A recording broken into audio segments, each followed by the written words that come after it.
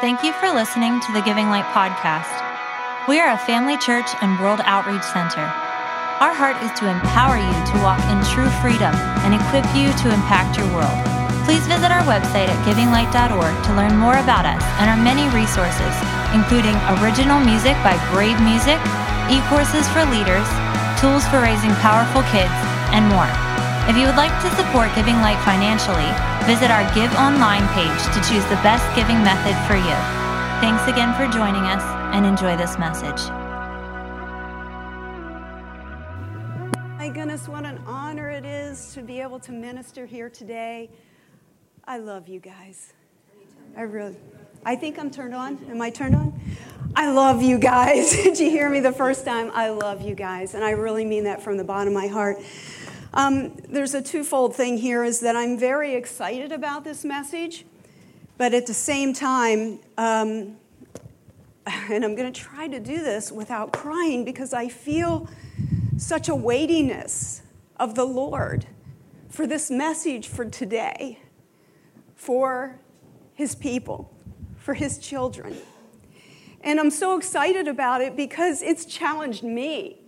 I've been researching, I've been before the Lord, and I feel like I know so very little. And I'm not saying this in a false humility way. I'm really saying this in the sense that I've never been so humbled.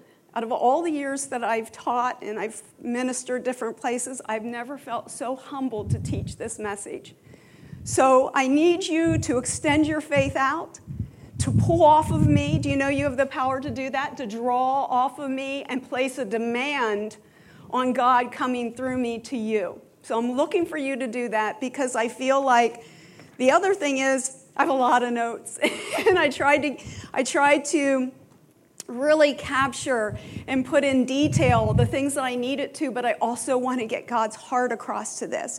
So I just want to pray right now. And I said, Lord, I just thank you for this message. I thank you for this body. I thank you for the body of Christ in the whole. And Father, I thank you for what you're doing in and through us. And Father, I thank you this is a new day and a new season and a new time. And I thank you that you are building a confidence in your people. You're pulling down blinders from our eyes, Lord God, to see who we are in you, the power that we possess, the authority we possess, and the ability to overpower and take down the enemy. Lord, I thank you that today that you anoint my mouth, you anoint my being, Lord God, and everything that I would say would be from you, and anything that is not from you would fall to the ground and would leave the ears of the hearer. So, Father, I ask each person's heart to be open and to receive. And, Father, I thank you that it is your message. It is your heart that you want to deliver. So, Father, we just turn it. I yield myself to you in Jesus' mighty name. Now, I just want to talk to you for a minute, and I don't know that anybody would disagree with this, is we are in very challenging times.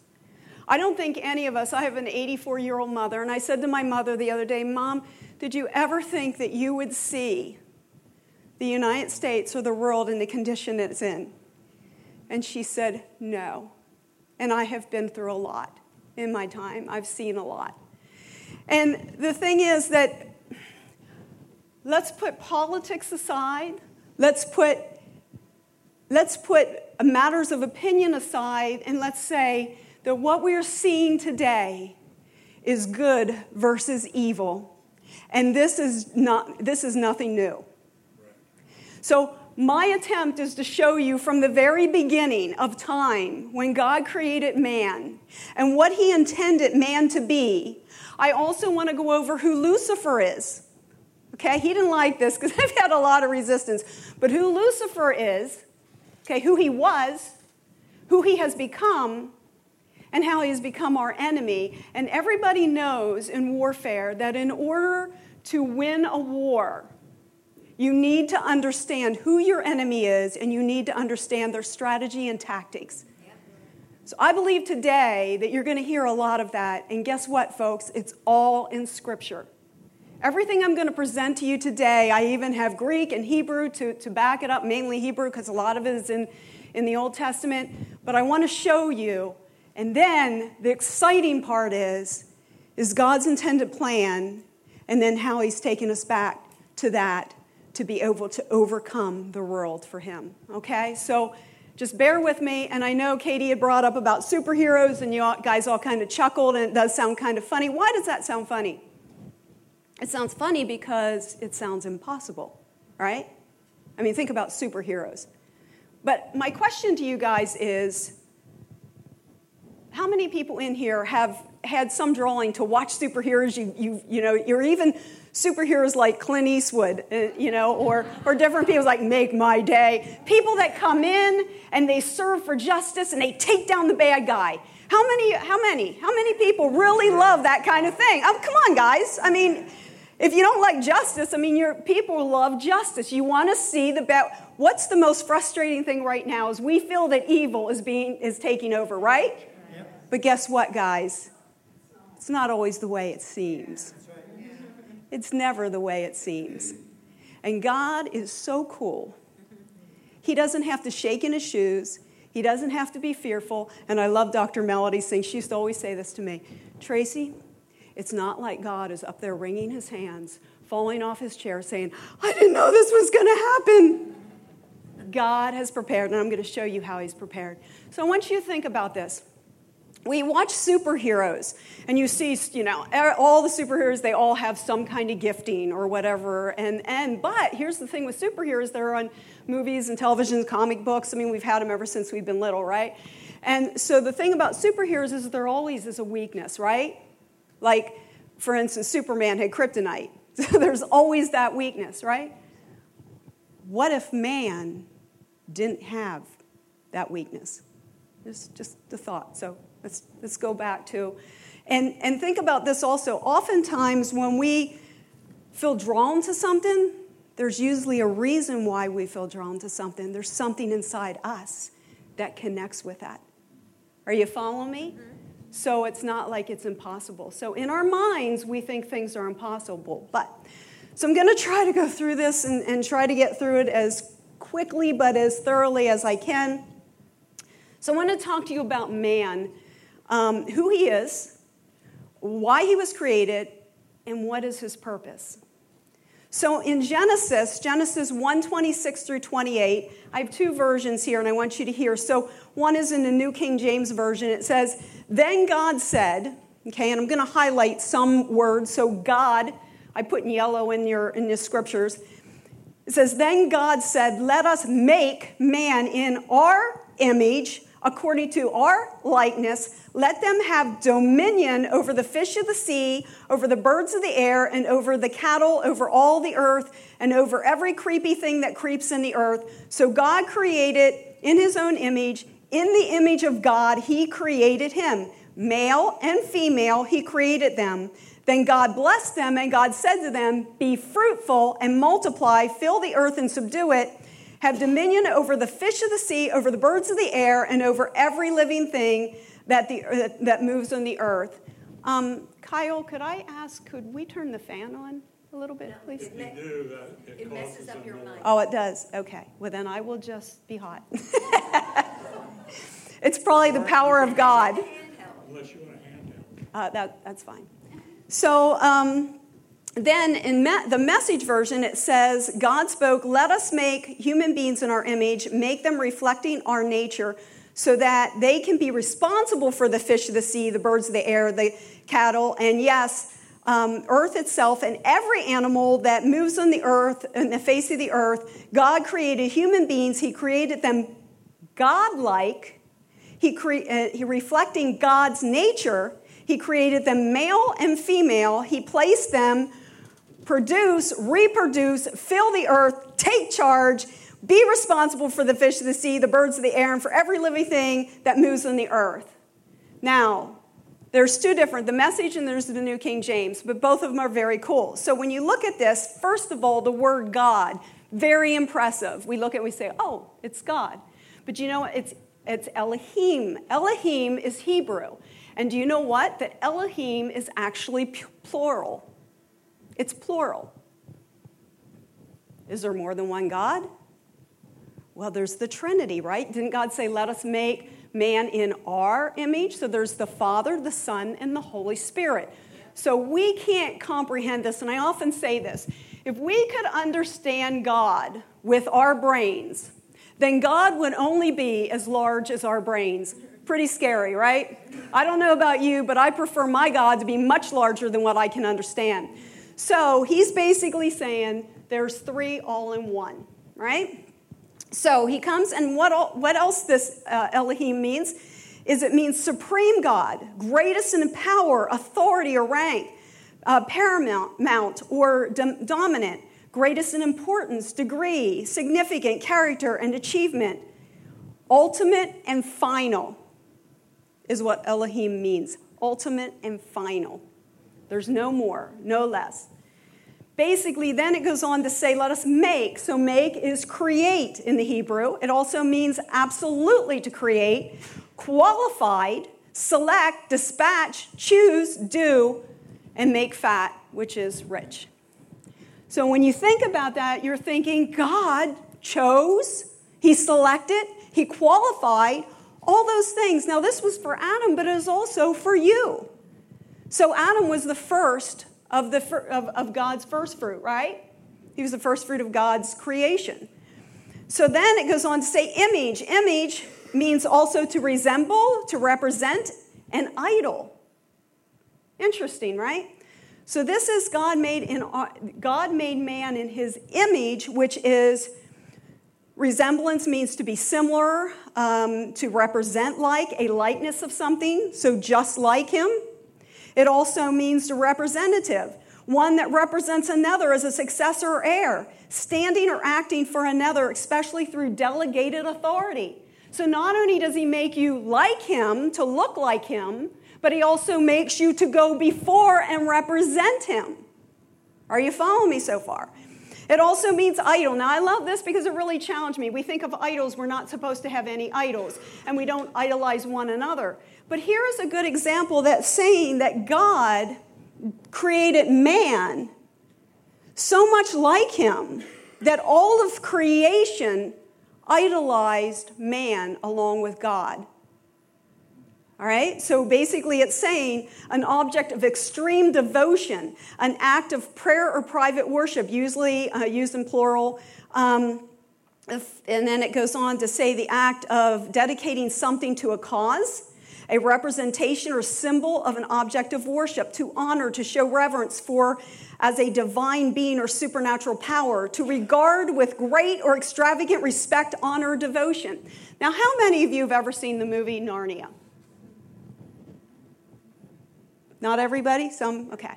So basically, I love that movie because here's these kids. They have no idea who they are. They walk into this land, okay?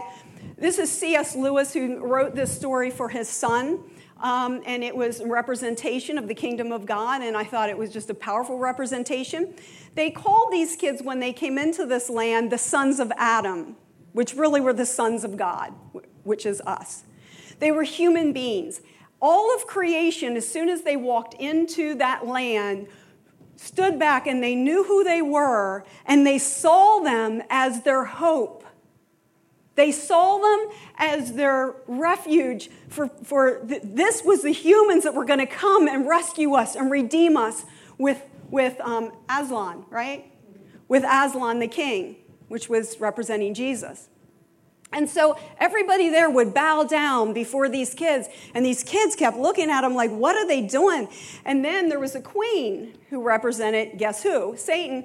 And she always acted like she was tough and strong, but she was terrified that these kids would grasp and understand and gain the knowledge of who they really were and the power they had.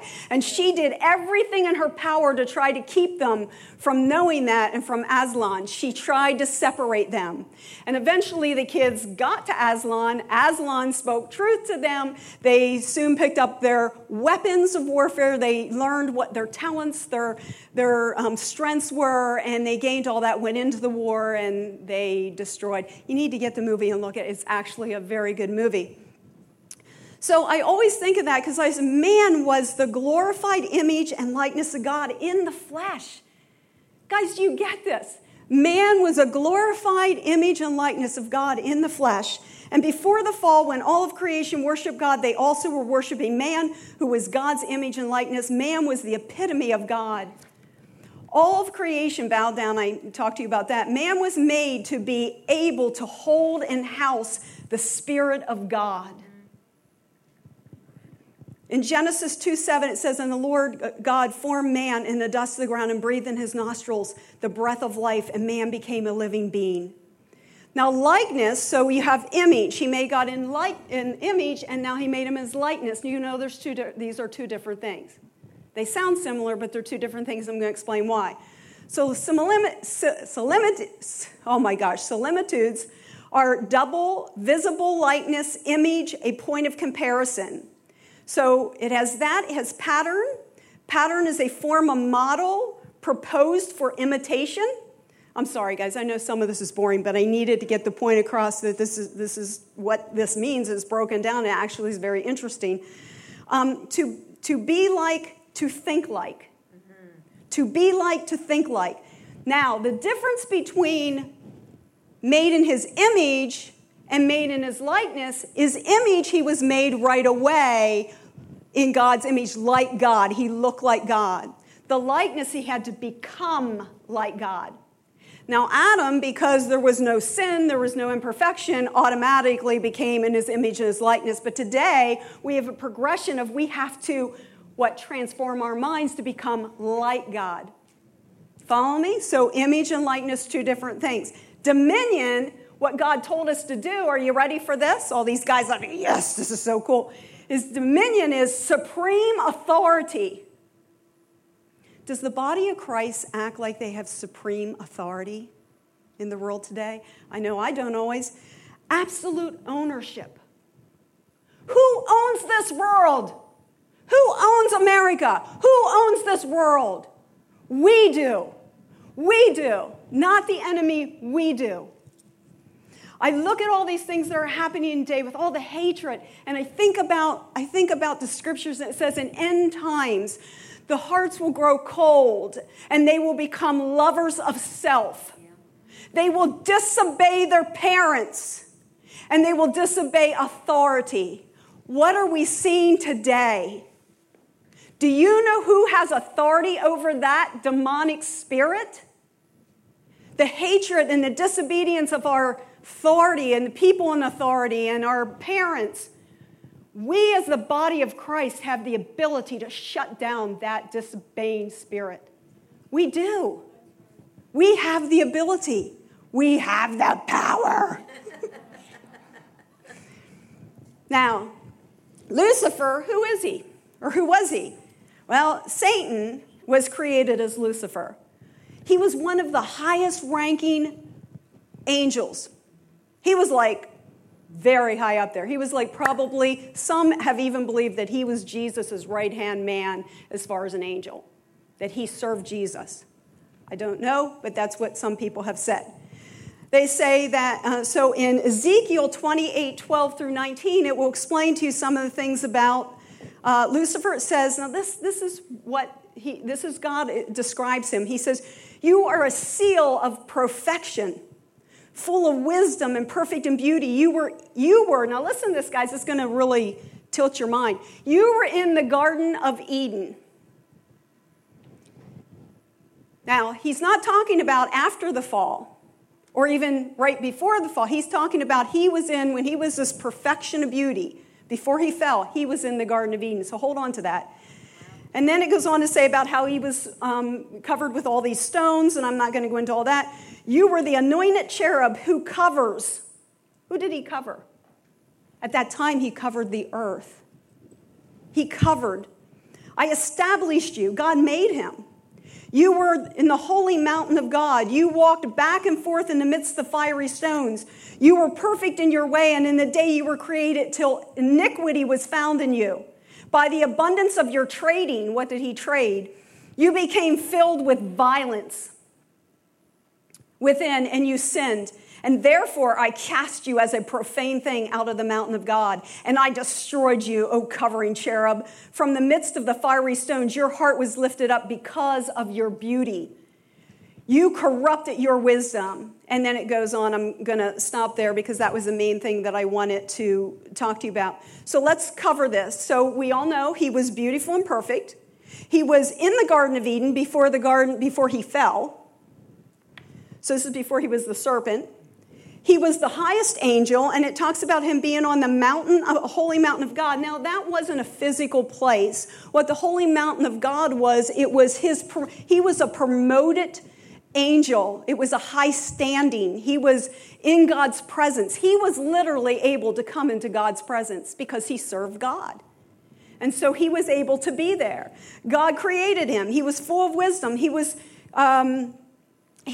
job was, when he was here on earth, was to go back and forth over these fiery stones. And do you know what stones mean? Stones means revelation. And so his job, he was very prophetic. He was extremely prophetic.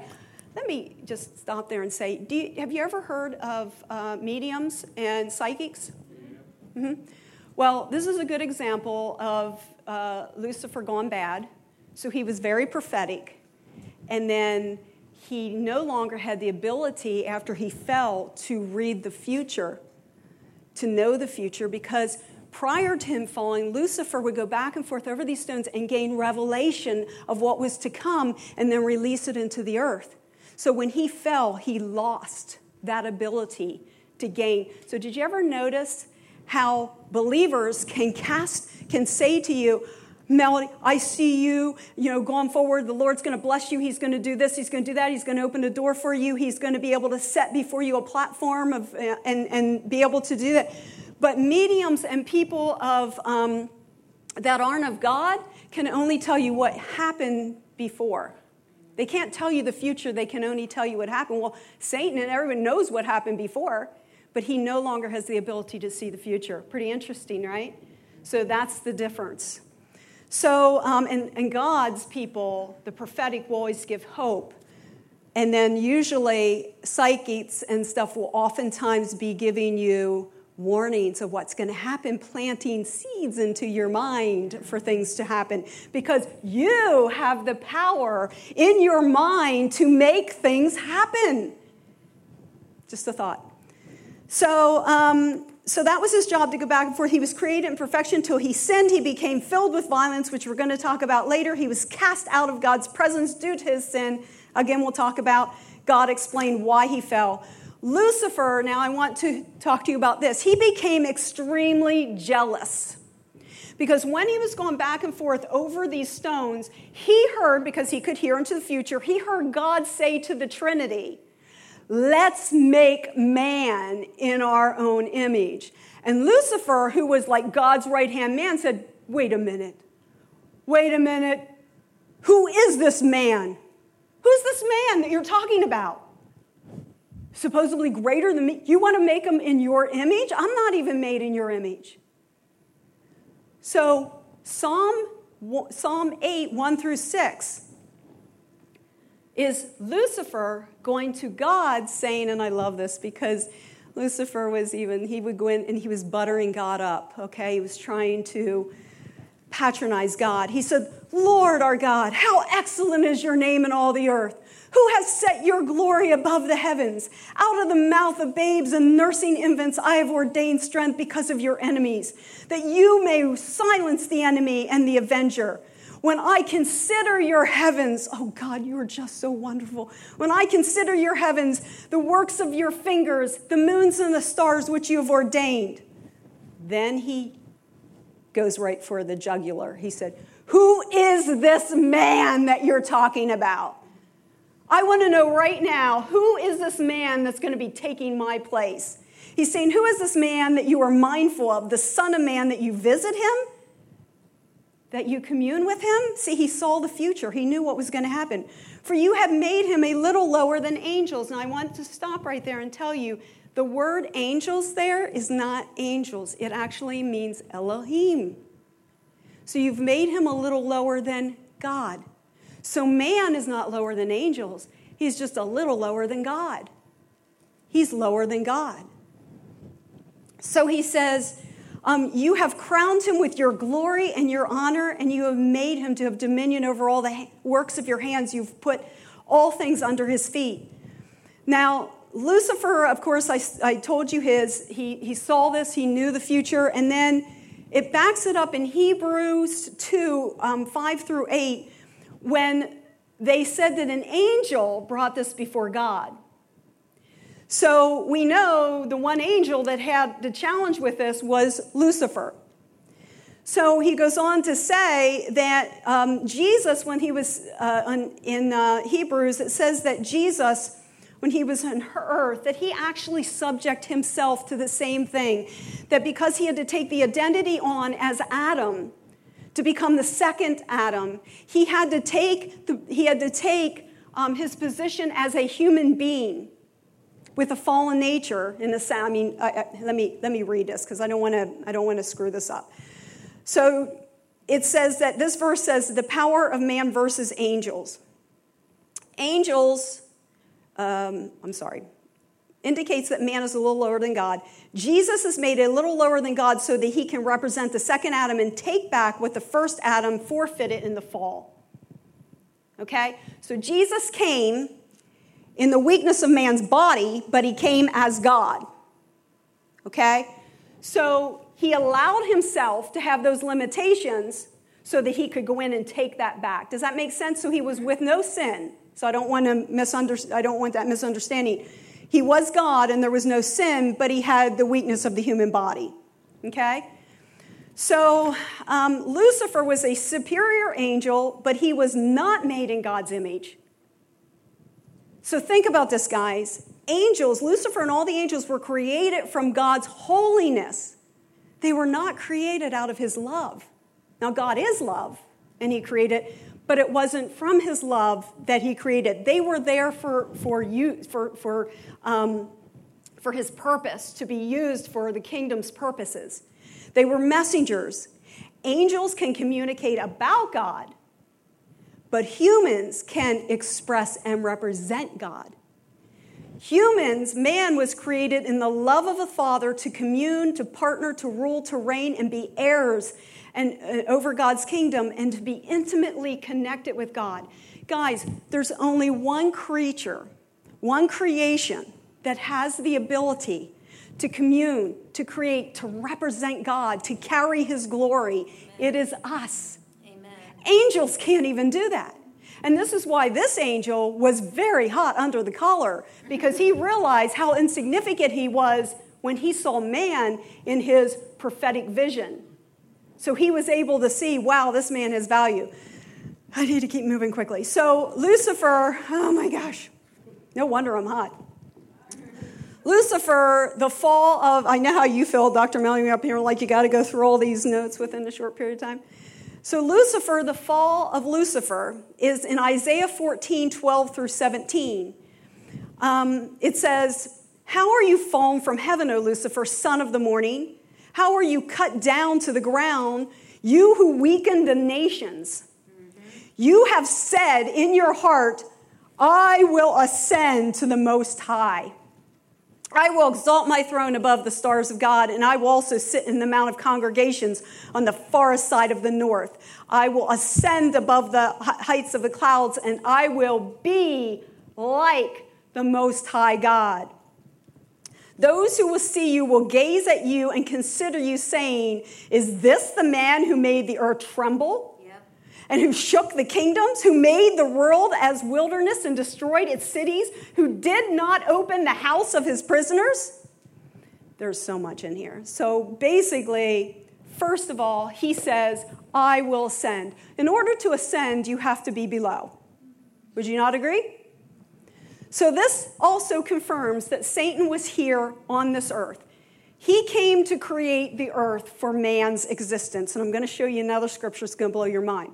So basically, he came, there was cities that were built, there was animals, there was mountains, there was hills, there was all kinds of things here.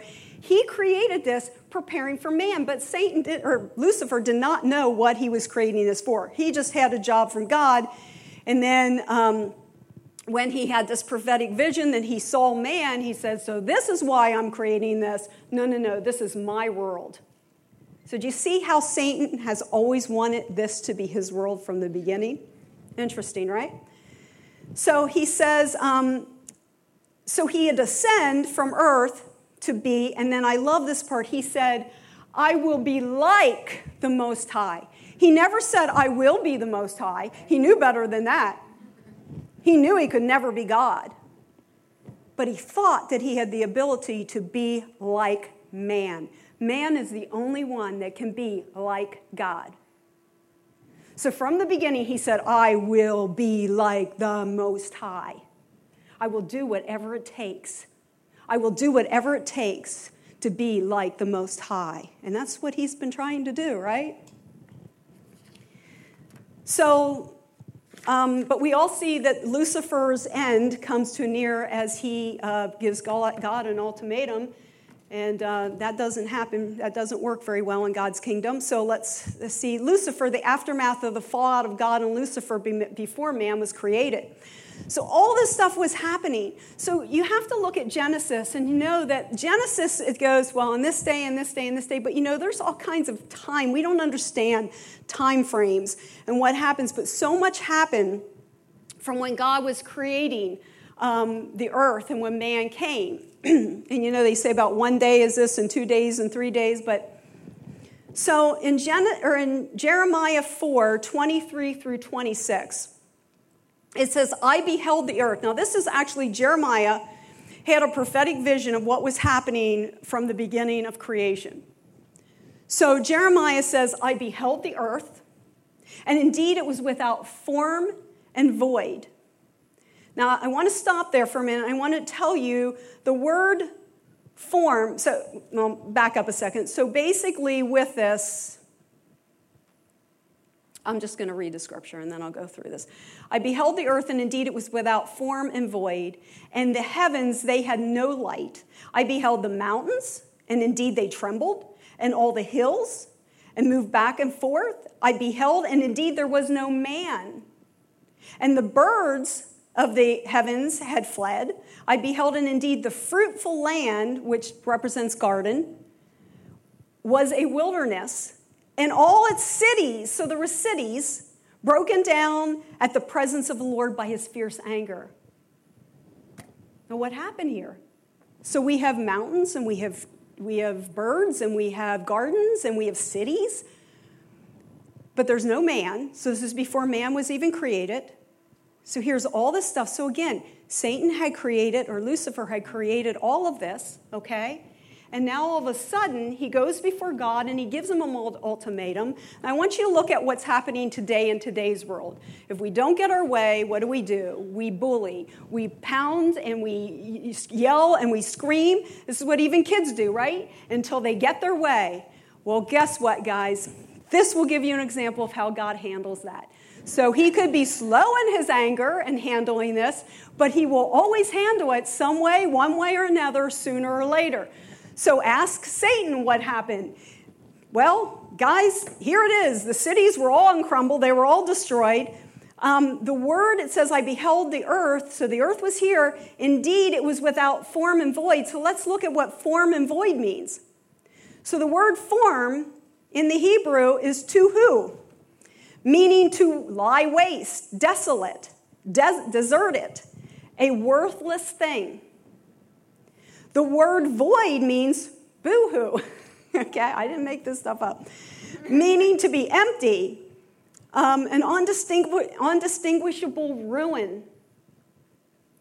So it says here is the cities broken down by the presence of the Lord by his fierce anger. So it looks like Lucifer came before God, said, who is this man? He was challenging God with man. I want to be like him. And God said, oh yeah? And then zap. He just annihilated the earth. Everything that Satan or Lucifer did. Now some people even believe it or not, that the pyramids were created by Lucifer. I don't have backup for that. I'm just saying there are some people, theologians and stuff, that have said that some of those have been created, and people will often say that they don't know how some of these things were created by man. So anyhow, nevertheless, it goes on to say cities were broken down by God's anger. The fallout of Lucifer and God. Earth was actually created twice then. because Lucifer came down, created all that. God went and annihilated everything, and then he had to build it back up again. Okay? So Lucifer, I talked about that. Lucifer went to God challenging him to rethink it, and that's how God handled it. So actually, God cast Lucifer down. He has now become Satan. He lost all of his abilities. He lost his ability to go before the presence of God. He lost his ability to be in the presence of God or be around anything in heaven. And he lost the ability to rule and reign on this earth. Okay? So God would not give Lucifer, I'm sorry. So God wouldn't put up with rebellion and pride from one of his superior angels, so he cast him down. In the midst of this act, the earth that Lucifer created was destroyed. Lucifer, after the fall, became Satan. The word Satan means opponent. It means especially an arch enemy of good, adversary, an adversary. And this is all in the New Exhaustive Strong's Concordance. If you hate someone, okay, I want you to think about this. If you hate someone, you really hate them, and you can't get to them, what oftentimes will you do? What will you go after? They'll go after your kids.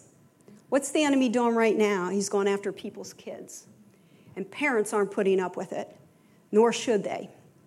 And neither did God. God said, you go after my kid, you are no longer one of my top angels. You're out of here.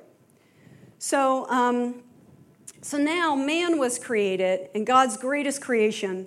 In Genesis 1, 11 through 13. Am I boring you yet? We're still good? Okay, hang with me because it even gets better. Okay, so then God said in Genesis 1, 11 through 13, then God said, let the earth bring forth grass, the herbs that yield seed, and the fruit tree that yields the fruit. And it goes on to talk about yielding all of its seed according to its kind. Now, I want you to just imagine this because we read Scripture and we think of one thing, but I want you to really think about this. So God didn't go, oftentimes we go, well, God created trees, and he created this, and he created that. But I want you to think about this. God took his seed, himself, and cast it into the soil of the earth. This was on the third day. Follow me, guys. This is really cool. On the third day, he cast his seed into the earth, and then he covered it with his glory, so the enemy, he did it in the hidden place so the enemy couldn't see it. Because see, now remember, he's Satan now, no longer has the ability to see beyond. See, God can be everywhere, Satan cannot. Right. God can know all, Satan cannot. Right. Do you know that Satan can only know what you tell him? So if you think something, don't share it with him. Because once you share it with him, so this is proof, because God cast his seed into the ground, into a hidden place that the enemy couldn't see, put his glory over it to blind him so he could not see him planting his seed into the earth. That's good. 3 days later, on the sixth day, he dug open the grave, he brought man out, he laid over top of him, he breathed into him, and he resurrected him from the dead. Do you get this? Do you get this? 3 days later, he resurrected man. So God had in place from the beginning of time the resurrection life of man. He had the redemptive life of man already planned. So here he is. He planted a seed. He resurrected man on the third day. Why does it say that Jesus was the lamb that was slain before the foundation of time? Here it is, folks. Because God is he's so incredible. God is just absolutely mind-blowing incredible. He had a plan in place from the very beginning. God's covenant with man, there was 4 parts. Now, I don't want to stretch your theology, but I'm going to. So there's 4 parts of God and there's 4 parts of man. We always heard 3, right? But I'm going to stretch you in this one.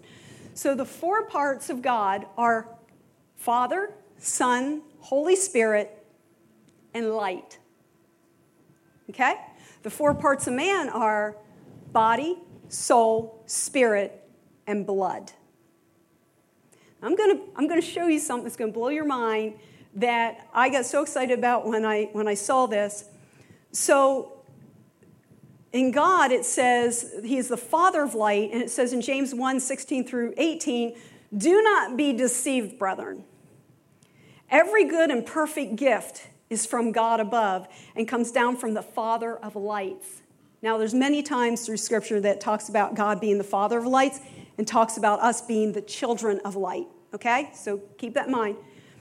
He says, and of his own will he brought forth us, of his own will be brought us forth by the word of truth, that we might be a kind of first fruit of his creation. Jesus walked on this earth with God's glory running through his blood. Guys, we do too. Yeah. And I'm going to prove this to you. So when God entered covenant with man, his light became one with man's blood. His light and glory were manifested in the natural realm in blood. Now I'm going to prove this to you. So human blood, scientists have found, is made up of congealed light. Scientists lately have been making an extensive study, now this is from the secular world, extensive study about blood because they saw there was something peculiar and supernatural. They use that, supernatural, about blood. They have come to this conclusion that blood is congealed light. It is a light that has become solidified. In other words, the body of man, there was veins and there's veins flowing with red substances, none other than light. Now, the interesting part is, just say congealed light is simply God's glory in us. Am I the only one who finds that very cool? I was like oh my word, this is science that's saying this. Not that we shouldn't, but I mean, it's like, so then there's another thing I found in science. It says that human beings actually emit light. So it says in here, it says the human body literally glows, emitting a visible light in extremely small quantities at levels that rise and fall with the day, scientists now reveal. Past research has shown that the body emits visible light 1,000 times less intense than the level to which our naked eyes are sensitive. It says it's virtually weak light. Now, keep that in mind. So it says, but guess what? The part of our body that glows the most is our face. Now think about your face. Your face is the essence of who you are. If I'm talking to Heather, I'm not looking at her feet talking to her, I'm looking at her face. All her gateways, except for touch, is within her in this area. It is also the very part of your body that you can be identified by. So most people can't look at other people's hands and say, oh, that's Pastor Steve, or, that's Shimon, or they'll look and they'll see your face. So our face is what's lit the most. Then the other thing is Bart Gaynor was telling me that they have found, and I don't have proof of this, but he says they have found traces of gold in blood now, that there's literally gold in our blood. Also, Bart shared with me that, and he said this is a mathematical equation, so I couldn't go on and research this, and heavens knows I'm not at that area of math to be able to figure this out. And that is that Adam, when he was here on earth, literally operated in 17 dimensions. 17 dimensions. We can't even fathom that. So when you talk about, the Bible goes on to say that the universe, our universe, cannot contain him, meaning God. Behold, heaven and the highest heavens cannot contain thee. And this is 1 Kings 8:27. I'm almost there, guys. I've only got 2 more notes, so I'm pretty excited about that. So before the fall of God, before the fall, God, Son, and Holy Spirit and Adam looked exactly alike. Adam was a perfect cast of flesh with a spirit living in him.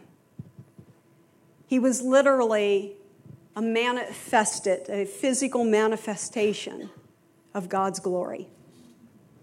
When Adam was created, the angels stood back and said, wow, we have never seen anything like this. Man is so beautiful. He looks just like God. This is amazing. They had never seen anything so magnificent as God. Adam used 100% of his body, his soul, and his spirit.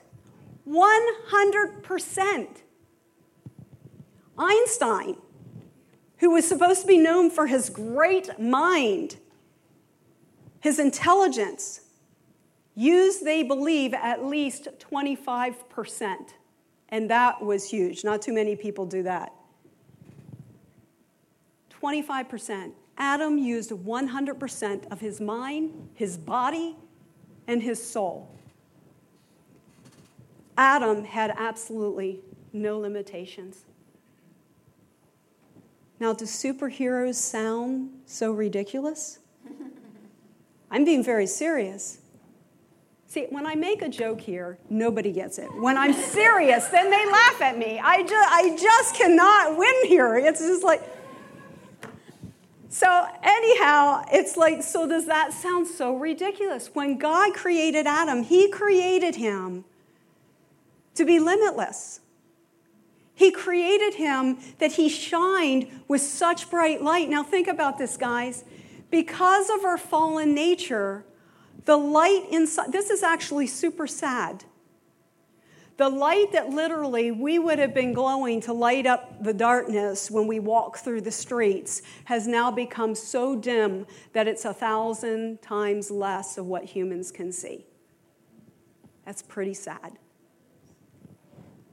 But there is good news. So let's continue. He could transcend, I want you to think about this, he could literally transcend from one place to another. He was one with God. God would come in and wrap himself around Adam. And it was a form of prophetic worship. It talked about Adam would meet God in the cool of the day. The word cool of the day meant in the very presence of prophetic worship of God. They would be there. It was like a euphoria. It was just so magnificent that they would be there together. God would be able to go to Adam. Adam would be able to go to God. There was no separation. They were like this. When the fall came, all of a sudden the two worlds were ripped apart. I can't even imagine what Adam must have faced when he had all this perfection and was torn away because of the sin. But ever since the beginning of time, God had a plan. And so although these are the two worlds, I want you to put put your hand in between mine. So do you see this, guys? Jesus came, this is the cross, to be able to bring the two together again. You follow me? Where it was tore apart, Jesus came in the cross to bring that, to eliminate that separation and to bring us back together. So God's purpose since the beginning was to restore man into his right relationship with him. He will not cease until mankind is again walking with him like Adam did in the garden, with all power, authority, and no limitations. Guys, can you picture yourself being like Adam with no limitations? Do you know that Adam had the ability, his mind was so powerful, he had the ability to name every single animal that was here on earth. That had to take some smarts, guys, and some understanding and some know-how. That was supernatural. I mean, you think about it. How many animals were here on earth? It wasn't like there was 5. Oh, that can be, Sam, Harry, Gooby, he didn't just try to name. These were profound things that Adam did through his soul. His spirit and his soul were so connected. There was no difference because there was no sin. Are you following me? Our souls, guys, are the only thing that the enemy can touch. And do you know that the enemy has come from the beginning of time trying to be you? We are so afraid of the enemy at times, and in fact, he wants to be like us. And the only way he can be like us is if we give him permission to either possess us or oppress us or try to take over. And the only way he can do that is through our soul and not our spirit. Right. And he can only do it when we give him permission. And in order to give someone permission, you have authority to do so. So he needs your authority because that means you are higher than him and have greater authority in order to do anything. And yet we walk around, me included, as if he is running this joint. Like he is the one that's in charge of this earth. He's in charge of the United States. He's in charge of the world. He's in charge. He's even in charge of the church. Well, God sees differently. Because God kicked his sorry butt out a long time ago and made a real spectacle of him. And he even put it in Scripture saying, they're going to look at you someday. And you might deceive them now, but they're going to look at you for who you really are. And you're going to stand there as little and scrawny as you are. And they're going to look and laugh at you. You know that Satan has a complex right now. That if you laugh at him, how about it, Pastor Steve? You so said, if you laugh at him, he will go away because that really makes him upset. Why? Because he fell from pride. You want to get someone that's really living in pride? Laugh at them. Pride is shame, the flip side of shame, right? So what do? Is you laugh at someone. It will just crush them. We, on the other hand, do the opposite for people, right? So oftentimes people will say, well, don't make their head swell. And I said, their head probably wouldn't swell if someone would have told them their value, their purpose, and their greatness to begin with. Yep. So I'm never worried about someone's head swelling. I just keep speaking to them and keep speaking their value to them. Now, I want you to hear this. Man's only reference, and this is what's sad, man's only reference of who he is from our fallen nature. Now think about this. When the Israelites were in Egypt for 400 years, and God tried to take them out to take them to the promised land, where they could have freedom and have anything they wanted, they argued and they fought and they struggled. They wanted to go back. Why? Because it's the only thing they knew. Have you ever seen people that have been in abusive relationships and you say, why don't they leave them? Because it's something like consistency. They at least know what to expect. It's so sad, but you have women and even men that are abused over and over and over again, and they will not leave. Why? Because they don't see themselves as having value. They don't see anything better. And this sometimes, my friend, is in the body of Christ. We think it's impossible to be all the things, but yet God said, and you tell me, because maybe I'm just like seeing this the wrong way. If God said that he sent Jesus to redeem us from the curse of the law, he came as the second Adam to take us back to redo what the first Adam screwed up. Right. Am I wrong in saying that we should have everything? And this was my whole purpose of bringing up what Adam was like. What Adam possessed, what Adam had. If he had all those things, are we not, for some reason, supposed to be like him if Jesus came to redeem us back to that point? See, many believe that Adam was not the one at all was deceived. Some people even believe that he was sleeping at the time. Because the reason being, not because he was so all great and mighty and the woman, he has been with God, and he has such a prophetic insight to him that he could see all that was to go before.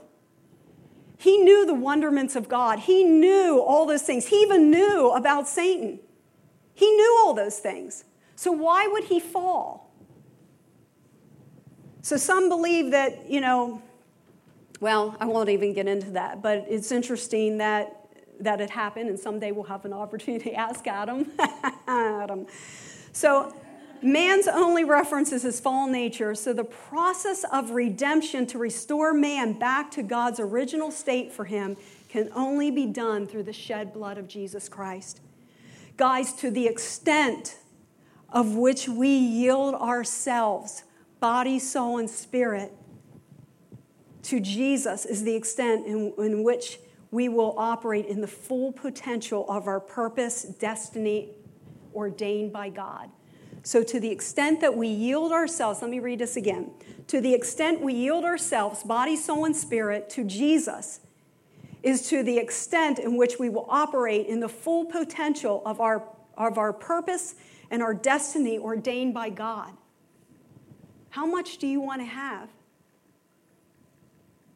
How much do you want to be a superhero? How much do you want to achieve for the kingdom of God? How much do you want to be bullied around by someone that has absolutely no power over you? It's kind of like me going up to my CEO and trying to tell him how to run his company and start telling him what he needs to do and what he doesn't need to do. Who am I to try to bring fear into him? Who am I to try to control his company? Are you following me? So we are God's representation. When our only standard is the presence of God, the favor of God resting upon us, all things will become possible. Do you hear that? So when our only standard is presence of God and the favor of God, which rests upon us, all things will become possible. The enemy literally shakes in his shoes at the thought of what access we have to God's power. He will do anything to keep us from picking it up. He will do anything. He will lie to you. He will cheat. He will steal. He will put people in your way. He will put all kinds of roadblocks in your way. He will do anything to keep you from knowing who you are and from you picking up the power of God. Jesus was the example of the redemptive nature of man and what it would be like. But even he allowed limitations because man had free will to reject truth. So think about this. When he was here on earth, he couldn't even operate in all the power that Adam operated in. Why? Because man would not have been able to receive it. Their minds, it would have blown their minds. And he even said, I can do no great works. He said a prophet is without honor in his own hometown and among his family. And basically what he was saying, the spirit of familiarity, our minds cannot grasp the power of God and the power of God running through us. I'm almost done, folks, so hang in there. So basically, each person is created uniquely in God's image and likeness. Psalm 139, 13 through 16 says, oh yes, you shaped me first. I love this. You shaped me first inside, then out. You formed me in my mother's womb. I thank you. This shows the value of life, does it not? You formed me in my mother's womb. I thank you, high God, your breathtaking body and soul. I am marvelously made. I worship in adoration. What a creation. You know me inside and out. You know every bone in my body. You know exactly how I was made, bit by bit, how I was sculptured from nothing to something. Like an open book, you watched me grow from conception to birth. Do you see that? God watches every baby grow. From conception to birth, he watches them grow. His eyes are on them.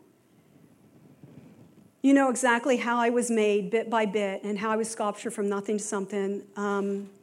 All the stages of my life were spread out before you. The days of my life were prepared before you. I've even lived every day that I live, day by day. We are truly created as superheroes for the kingdom of God. Operating without limitations in full power and authority, walking in full capacity of all strength, talent, and gifts that have been placed in us for such a time as this. We are to walk in unapologetic confidence in who we are and who is in us, beside us, and for us. My friends, Never before have we ever needed to stand up to the plate, to cry out to God, to redeem our minds. There's a scripture that says in Romans, do not be conformed to this world. The world represents the fallen nature. Do not be conformed to the fallen world, but be transformed by the renewal of your mind, that you may prove what that good and acceptable and perfect will of God. What is this perfect will? For you to be a superhero. For you to be his superhero. For you to fight against injustice. For you to have authority. And then the last scripture says, we are what we believe. Proverbs 23:7. For as he thinks in his heart, so is he. What do you think you are? Do you think it's too ridiculous to live like Adam did? Do you think it's too far-fetched? It's a little hard for our minds to comprehend unless they're redeemed, right? So we need to believe for redeemed minds. Guys, if I could look, every single one of you has such innate value and such power. And I want you to think back through your life. Just take a minute and think back through your life of all the times that the enemy has lied to you. All the times that he has set up for you traps and barriers, words and snares from people. Whether it's in grade school, whether it's from siblings, whether it's from parents, whether it's from teachers that have said words that have laid deep within our souls. God wants to redeem every part of you. Even conception, when babies are within a womb and they're found out they're not wanted. They say babies, they come out, they know that. And it hinders. So bottom line is God wants to take today and he wants to say to you, how valuable do you think you are? Not what man has said, not what experience has said. What do you think you are? So as a man thinketh of himself, so will he be. My challenge to you today is start seeing yourself with such high value, such power, such authority. Guys, when we all can stand up with confidence in who we are, we can change this world. If the body of Christ can grasp hold of this, can you imagine what can be done? There could be 5 of us, and it could alter the world. So, Father, we just thank you right now. Father, we thank you for your message. I know it was fast and furious, Lord. But, Father, I just pray that, Lord, what was of you that, God, it just so sinks into our hearts and into our souls. Father, we yield. We choose to yield ourselves to you. Father, we choose to yield our bodies, our souls, and our spirits to be all that we can be for you. God, limitations are in the past. Now, Father, we ask you to take us beyond what we could ever hope or imagine. Father, we reach out to you. And Father, we know that it is your redemptive blood. You died on the cross for us, Lord God. You redeemed us. You took us back to that place. Now, Father, let us grasp hold of that. And Father, let us take hold of everything that we can get out of the divine resurrection of your Savior, of your Son, Jesus Christ. Father, we just thank you for all that you do in and through us. God, we thank you today. We thank you for what you're doing in this body in itself. And Father, we just plead the blood of Jesus over every single person here today, body, soul, and spirit, in Jesus' mighty name. Amen.